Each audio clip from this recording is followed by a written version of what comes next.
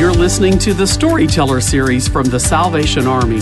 For more information or to share your questions and comments, visit salvationarmysoundcast.org. The Book of Luke, Chapter 6.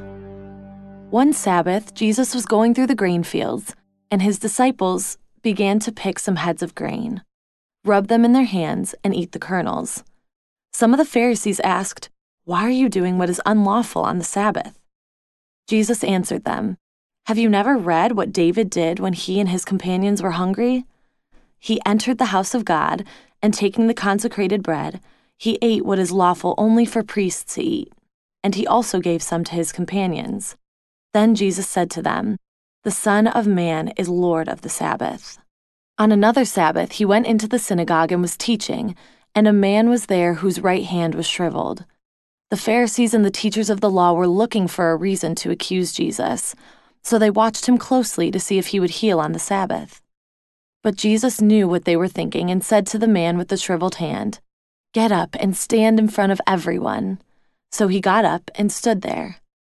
Then Jesus said to them, "I ask you, which is lawful on the Sabbath, to do good or to do evil, to save a life or to destroy it?" He looked around at them all, and then said to the man, "Stretch out your hand." He did so, and his hand was completely restored. But the Pharisees and the teachers of the law were furious and began to discuss with one another what they might do to Jesus. One of those days, Jesus went out to a mountainside to pray, and spent the night praying to God. When morning came, he called his disciples to him and chose 12 of them, whom he had also designated apostles: Simon, whom he named Peter, his brother Andrew, James, John, Philip, Bartholomew, Matthew, Thomas, James, son of Alphaeus, Simon, who was called the Zealot, Judas, son of James, and Judas Iscariot, who became a traitor. He went down with them and stood on a level place.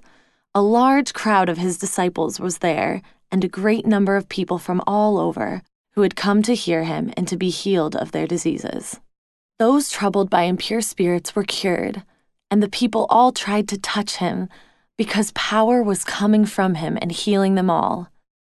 Looking at his disciples, he said, "Blessed are you who are poor, for yours is the kingdom of God.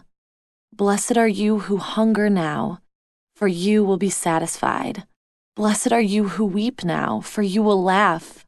Blessed are you when people hate you, when they exclude you and insult you and reject your name as evil, because of the Son of Man.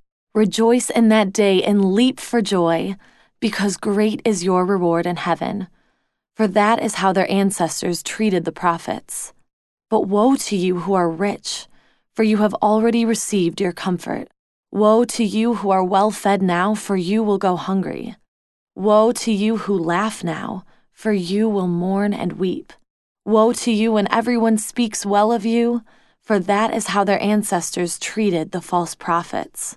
But to you who are listening, I say, love your enemies, do good to those who hate you, bless those who curse you, pray for those who mistreat you. If anyone slaps you on one cheek, turn to them the other also. If someone takes your coat, don't withhold your shirt from them. Give to everyone who asks you, and if anyone takes what belongs to you, don't demand it back. Do to others as you would have them do to you. If you love those who love you, what credit is that to you? Even sinners love those who love them. And if you do good to those who are good to you, what credit is that to you? Even sinners do that. And if you lend to those from whom you expect repayment, what credit is that to you? Even sinners lend to sinners, expecting to be repaid in full. But love your enemies, do good to them, and lend to them without expecting to get anything back. Then your reward will be great, and you will be children of the Most High, because He is kind to the ungrateful and wicked. Be merciful, just as your Father is merciful. Don't judge, and you won't be judged. Don't condemn, and you won't be condemned. Forgive, and you will be forgiven. Give, and it will be given to you. A good measure, pressed down, shaken together and running over, will be poured into your lap. For with the measure you use, it will be measured to you." He also told them this parable. "Can the blind lead the blind? Will they not both fall into a pit? The student isn't above the teacher, but everyone who is fully trained will be like their teacher. Why do you look at the speck of sawdust in your brother's eye and pay no attention to the plank in your own eye? How can you say to your brother, 'Brother, let me take the speck out of your eye,' when you yourself fail to see the plank in your own eye? You hypocrite! First take the plank out of your eye, and then you will see clearly to remove the speck from your brother's eye. No good tree bears bad fruit, nor does a bad tree bear good fruit. Each tree is recognized by its own fruit. People do not pick figs from thorn bushes or grapes from briars. A good man brings good things out of the good stored up in his heart, and an evil man brings evil things out of the evil stored up in his heart. For the mouth speaks what the heart is full of. Why do you call me Lord, Lord, and do not do what I say? As for everyone who comes to me and hears my words and puts them into practice, I will show you what they are like. They are like a man building a house who dug down deep and laid the foundation on rock. When a flood came, the torrent struck that house but could not shake it because it was well built. But the one who hears my words and does not put them into practice is like a man who built a house on the ground without a foundation. The moment the torrent struck that house, it collapsed, and its destruction was complete.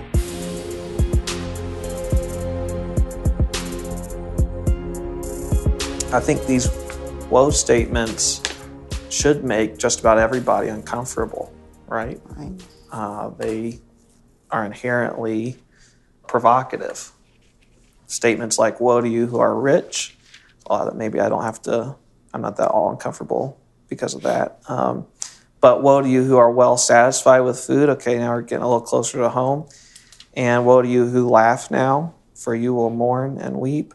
Woe to you when all people speak well of you." So some interesting provocative statements that Jesus makes that I think would make most people antsy a little bit. And by most people, you mean those who are comfortable in society, those who are well-placed in society. Yeah. Most average Americans, let's say, yeah. Yeah, up to this point in all of this, people, or in the book of Luke, we've been hearing Jesus bring up the outcasts and the people who are down and building them up and encouraging them up. But now he's talking to the people who are comfortable and who are on the inside. It's like they're saying, be careful. Here's your warning. Don't get too comfortable.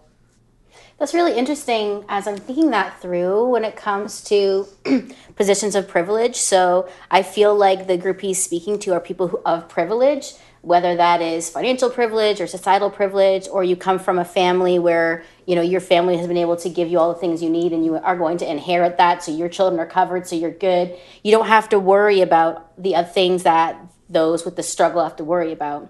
It's such an interesting message to them because those folks may have been hearing all the other things he said in Luke chapter 6, verses 20, 21, 22, and 23, and been like, yes, that's so good for them. So good. Yes. Yep. Cheers. Yep. Well said, Jesus. Well said.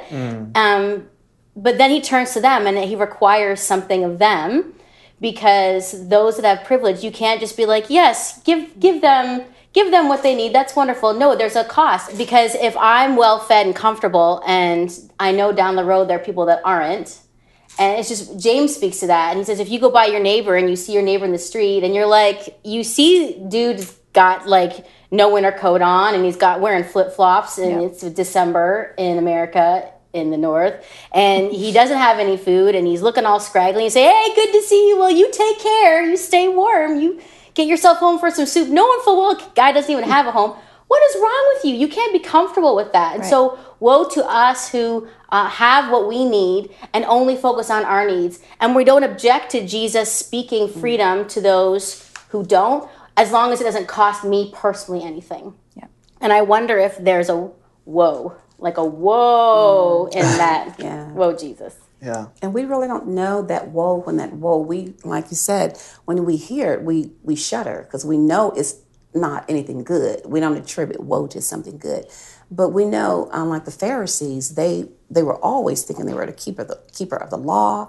They were doing everything right, and they were kind of the ones that should have known the law and how to keep it. But they were pretty much some of the biggest sinners. Mm-hmm. They were ones looking down their nose at other people, saying, "You shouldn't do this, you shouldn't do that." But yet they were doing things themselves. So they had gotten comfortable. They had gotten comfortable that we are part of the kingdom. So we've got it made. So we can just relax and do our thing. But that's what he was saying. Whoa. And he wasn't saying, I don't think, for them to, if they had riches, he wasn't shunning their riches. I mean, it was okay. I think God wants us to have wealth so we can be a blessing to others. It's not to have it to pile it up on ourselves and build another house and build a bigger house and 2 more houses and 5 cars. He don't want us to do that, but he wants us to use it wisely. He's not against us having wealth. It's what we do with the wealth. And even leading up to this point where he's, pointing out their comfort, even leading up to that, all the religious people are accusing Jesus of breaking the law on the Sabbath. Are you going to heal this guy on the Sabbath, right? There's so much about their comfort, about their lifestyle, the way that they were worshiping that separated so many people from getting into where God was, right? And I even think back to the very first woe in Scripture is Isaiah chapter 5. It says, "Woe to those who join house to house and field to field, till there's no room left in the land and you're all alone." Right? Like Jesus was preaching a gospel of inclusivity where everyone was welcome. Everyone could come to the table and receive what he had. But yeah, I think he's pointing out absolutely their comfort, wasn't just what, he wasn't just pointing at them, because it's just also the woe is his word of grief. So I don't think he's like yelling at them or necessarily like angry, but I think maybe he's broken over this because he's seeing that there's so many that are just kept out of the gates on the other side of the temple wall, and they just don't have access. And he's just trying to break down those barriers so that there's room for everyone.